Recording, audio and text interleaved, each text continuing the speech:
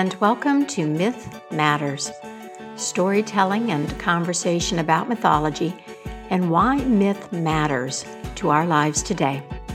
I'm your host and personal mythologist, Catherine Svela. Wherever you may be in this wide, beautiful, crazy world of ours, you are part of this story circle. Here we are, my friend, 2 weeks further into this process, a process that few, if any of us, can define, one that feels very open-ended. And now the news is full of calls to reopen the economy, to get back to business. I feel that longing to get back to some kind of normal. And I realize that I, and perhaps you feel this way too, I have yet to really grasp the magnitude of our experience and what's underway. And I often feel a lot like that man in the rowboat in the Dillard story that I told you last time, about a man who was out in the ocean in a little rowboat and spent his whole night rowing mightily against the tide until that same tide finally turned and carried him home, carried his boat back to his home shore. Sometimes I feel a certain fatigue in all of this, and maybe you do too. I remind myself that all I can do, really, is to express through how I live, what I do, what I say, and my own being, the values that I want to see in the world. So in that spirit, I want to offer you a little bit of humor and sweetness in today's story. We only have a few minutes together, and it's my hope that this may be a respite for you if you're also feeling that fatigue, that it might give you a smile today and in days to come. As always, I invite you to note your moment in the story and investigate that, see where it takes you. The things that attract us in a story, even a relatively simple folk tale like the one I'm about to share, can be a portal into very interesting reflection. This folk tale is called Clever Manka, and it's from the Czech Republic. I found it in a collection titled Best Loved Folk Tales, selected by Joanne Cole. Once upon a time, there was a rich farmer who was a very greedy and unscrupulous man. He claimed that he was very astute, but the reality is that he took advantage of his poor neighbors and exploited people's bad luck. One of these neighbors was a modest shepherd who, in return for some service, was to receive from the farmer a heifer. When the time of payment came, however, the farmer refused to give the shepherd the heifer, and the shepherd was forced to take this matter to the burgomaster, that is, the local magistrate and judge. Now, this burgomaster was a young man, and he wasn't very experienced yet in listening and weighing both sides.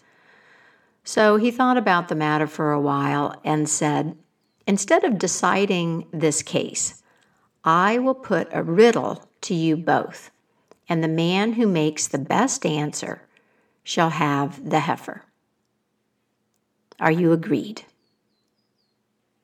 The farmer and the shepherd accepted this unusual proposal, and the burgomaster said, "Well, then, here is my riddle. What is the swiftest thing in the world? What is the sweetest thing?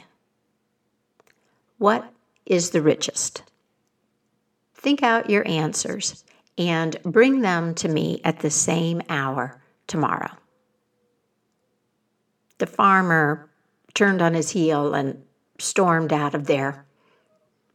When he got home, he complained vigorously to his wife. "I don't know what to think of this young burgomaster," he said. "If he'd let me keep the heifer, well, I would have sent him a bushel of pears. But now it's quite possible that I'm going to lose the heifer, and I don't have any answers to this foolish riddle. The old burgomaster would have given me the heifer without any argument, but this young man thinks he's going to decide this case by asking us riddles." He told his wife the riddle, and she smiled and said, "Oh, don't worry, because I know the answers." "It's obvious, my husband," she said, "that our gray mare must be the swiftest thing in the world. I mean, you know yourself that nothing ever passes us on the road. As for the sweetest thing in the world, well, did you ever taste honey that was any sweeter than ours? And I'm sure that there is nothing richer than our chest of golden coins that we've been saving up for these past 40 years. The farmer was delighted. "Why, by God, my wife, you're right," he said. "You are right. That heifer is going to remain ours." Now, when the shepherd went home, he was downcast and sad. He didn't feel any better equipped to answer the burgomaster's riddle. When he got home, he was met by his daughter, a clever girl named Monica. She met him at the door and saw his clouded face and said, "What is it, Father? What did the burgomaster say?" "Oh, my," said the shepherd. "I'm afraid that I've lost my claim to the heifer. The burgomaster has set us a riddle, and I'll never guess it." "Well, maybe I can help you," Monica said. "What's the riddle?" The shepherd told her. And the next day, when he was getting ready to leave for the burgomaster's, Monica told him what answers to make. When he reached the burgomaster's house, the farmer was already there, rubbing his hands in glee and beaming with self-importance. And the burgomaster repeated the riddle and asked the farmer his answers. "Well," said the farmer, "the swiftest thing in the world, my dear sir, is my gray mare, of course, for no other horse ever passes us on the road. The sweetest, well, honey from my beehives, to be sure. The richest, what can be richer than my chest of golden coins?" The farmer smiled and squared his shoulders. Said the young burgomaster. He turned to the shepherd. "And what answers does the shepherd make?" The shepherd bowed politely and said, "The swiftest thing in the world is thought, for thought can run any distance in the twinkling of an eye. The sweetest thing of all is sleep, for when a person is tired and sad, what can be sweeter? The richest thing is the earth, for out of the earth come all of the riches of the world." "Good, good," the burgomaster cried. "That's wonderful. The heifer goes to the shepherd." The farmer stormed off. And as the shepherd was getting ready to leave, the burgomaster took him by the arm and said, "Now wait, tell me now. Tell me now. Tell me now. Who gave you those answers? I'm pretty sure that you didn't think of that yourself." Well, at first the shepherd tried not to tell, but the burgomaster pressed him, and so he confessed that, in fact, it was his daughter, Monica, who answered the riddle. The burgomaster thought he might like to make another test of Monica's cleverness.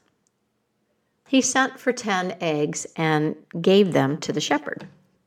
"Take these eggs to your daughter Monica," he said, "and tell her to have them hatched out by tomorrow and to bring me the chicks." The shepherd went home and gave Monica the eggs and the burgomaster's message. She laughed and said, "Take a handful of millet and go right back to that burgomaster. Say to him, 'My daughter sends you this millet. She says that if you plant it, grow it, and have it harvested by tomorrow, she'll bring you the chicks, and you can feed them the ripe grain.'" When the burgomaster heard this, he laughed and laughed and laughed. "Your daughter is a very clever girl," he said to the shepherd. "If she's as beautiful as she is clever, I might be interested in marrying her. Tell her to come and see me, but tell her that she must come neither by day nor by night, neither riding nor walking, neither dressed nor undressed." When Monica received this message, she waited until the next dawn, when night was gone and day had not yet arrived. Then she wrapped herself in a fishnet, and throwing one leg over a goat's back and keeping one foot on the ground, she went to the burgomaster's house. Now, you see, was she dressed? Of course she wasn't dressed, because a fishnet isn't clothing. But she wasn't undressed either, because she was covered with a fishnet. Clearly, she didn't walk to the burgomaster's, because she went with one leg thrown over a goat, but she didn't ride either, because she did have one foot on the ground. When she reached the burgomaster's house, she called out, "Here I am, Mr. Burgomaster, and I have come neither by day nor by night, neither riding nor walking, neither dressed nor undressed." Well, this young burgomaster was so delighted with Monica's cleverness, and he was so pleased with the way that she looked, that he proposed to her at once. And in a short time, she accepted, and they were married. There was one condition, however. The burgomaster said, "You do understand, my dear, beloved Monica, that you are not to use any of that cleverness of yours at my expense. I won't have you interfering in any of my cases. In fact, if you ever give advice to anyone who comes to me for judgment, I will turn you out of my house at once and send you back home to your father." Well, all went well for a while. In fact, they were very happy together. And Monica busied herself in her housekeeping, and she was careful not to interfere in any of the burgomaster's cases. And then one day, 2 farmers came to the burgomaster to have a dispute settled. One of the farmers owned a mare that had foaled in the marketplace, and the colt had run under the wagon of the other farmer. Whereupon the owner of the wagon claimed that the colt was now his property. The burgomaster was a little bit preoccupied that morning, and because he was thinking of other things, he said rather carelessly, well, okay, the man who found the colt under his wagon is, of course, the owner of the colt. This man left with a great smile, but the owner of the mare was rather upset, and as he was leaving the burgomaster's house, he happened to run into Monica, and she could see this, and she paused, and the man proceeded to tell her about the case. Monica was ashamed of her husband for making such a foolish decision, and so she said to the farmer, come back this afternoon with a fishing net and stretch it across the dusty road in front of our house. When the burgomaster sees you, he will come out and ask you what you are doing. Tell him that you are catching fish. And when he asks you how you can expect to catch fish in a dusty road, you must tell him that it's just as easy for you to catch fish in a dusty road as it is for a wagon to foal. Then I believe he'll see the injustice of his decision and have the colt returned to you. But one more thing, and don't forget this. You must not let him find out that it was I who told you to do this. That afternoon, the burgomaster chanced to look out the window, and he saw a man stretching a fish net across the dusty road. He went out to him and said, What are you doing? Fishing. You're fishing in a dusty road. Seriously? Well, said the man, it's just as easy for me to catch fish in a dusty road as it is for a wagon to foal. And then, yes, the burgomaster recognized the man as the proper owner of the mare, and he had to confess that he'd made a mistake. Of course, the colt belongs to your mare, and it needs to be returned to you, he said. We will make that right. But now tell me, who put you up to this? I don't think you came up with this plan yourself.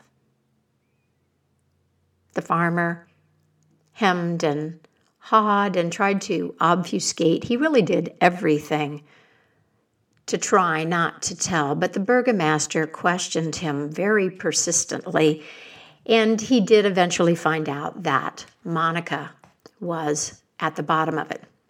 And this made him very angry.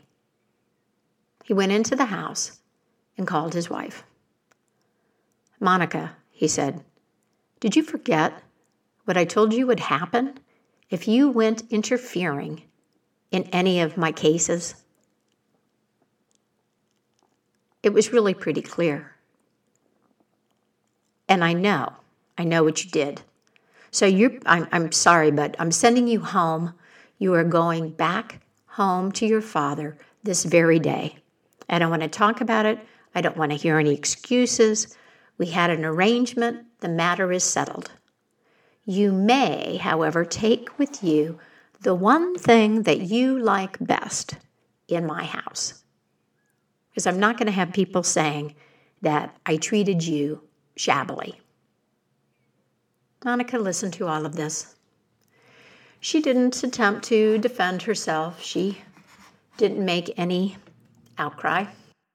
Very well, my dear husband.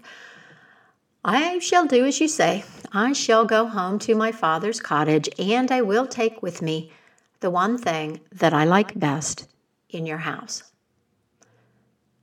But don't make me go until after we've had supper. I mean, we have been very, very happy here together, and I should very much like to eat one last meal with you.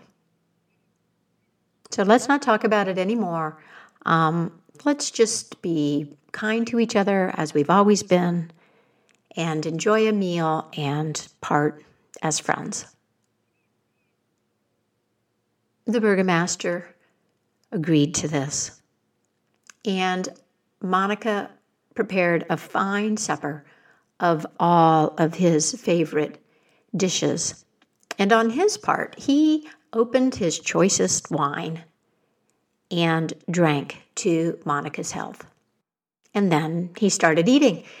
And the supper was so good that he ate and ate and ate.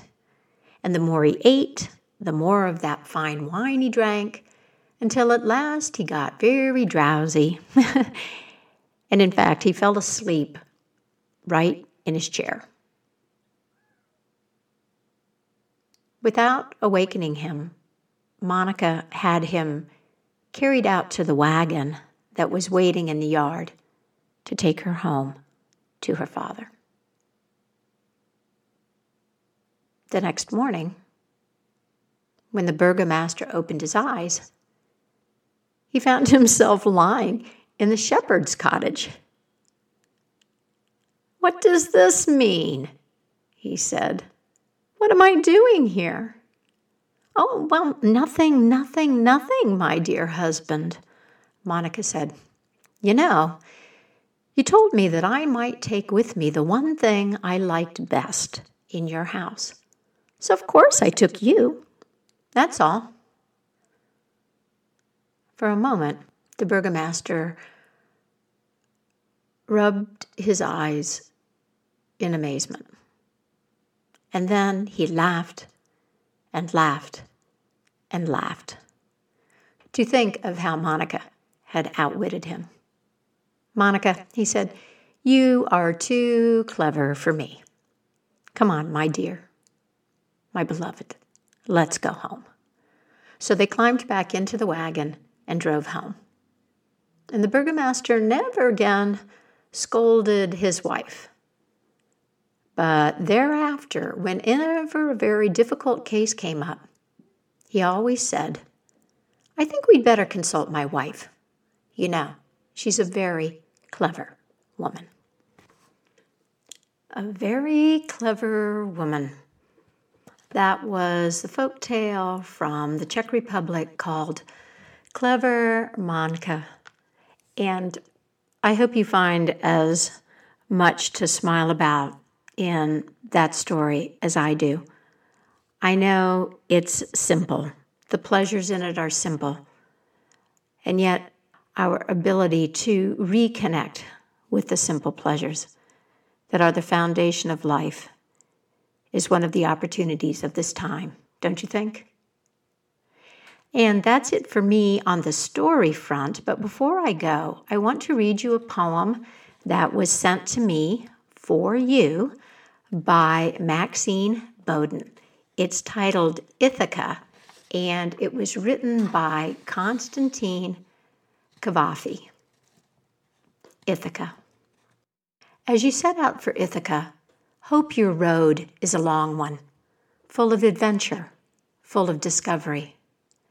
Lastrygonians, Cyclops, angry Poseidon, don't be afraid of them. You'll never find things like that on your way as long as you keep your thoughts raised high, as long as a rare excitement stirs your spirit and your body. Lastrygonians, Cyclops, wild Poseidon, you won't encounter them unless you bring them along inside your soul, unless your soul sets them up in front of you. Hope your road is a long one.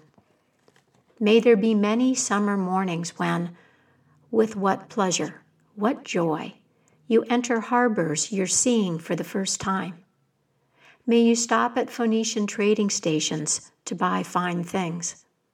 mother of pearl and coral, amber and ebony, sensual perfume of every kind, as many sensual perfumes as you can. And may you visit many Egyptian cities to learn and go on learning from their scholars. Keep Ithaca always in your mind. Arriving there is what you're destined for. But don't hurry the journey at all. Better if it lasts for years, so you're old by the time you reach the island, wealthy with all you've gained on the way, not expecting Ithaca to make you rich. Keep Ithaca always in your mind, my friends. Each of us has such a place, and it may be more real and more attainable now than it ever has been before. Thank you so much, Maxine, for sending me that poem. And I invite you to send me a poem that you would like to hear read, or send me recordings of yourself reading a poem that you like, and it will make its way, like this one, into a future podcast. I also welcome your comments and questions. It's wonderful to hear from you. You will find contact information at the Mythic Mojo website. I also post transcripts of podcast episodes on the website, along with links to other material that you might find useful. Thank you so much for your support of this podcast, for sharing it with other people, or giving it a thumbs up review on Google Play or iHeartRadio or wherever you're listening. If you have the means to support Myth Matters financially, then please find me on Patreon. I know finances may feel precarious right now, so there's no need to stress about it. I plan to meet you here on the digital airwaves, no matter what, in this space that is no place and every place. We are together. Take good care of yourself, my friend. And until next time, happy myth making, and keep the mystery in your life alive.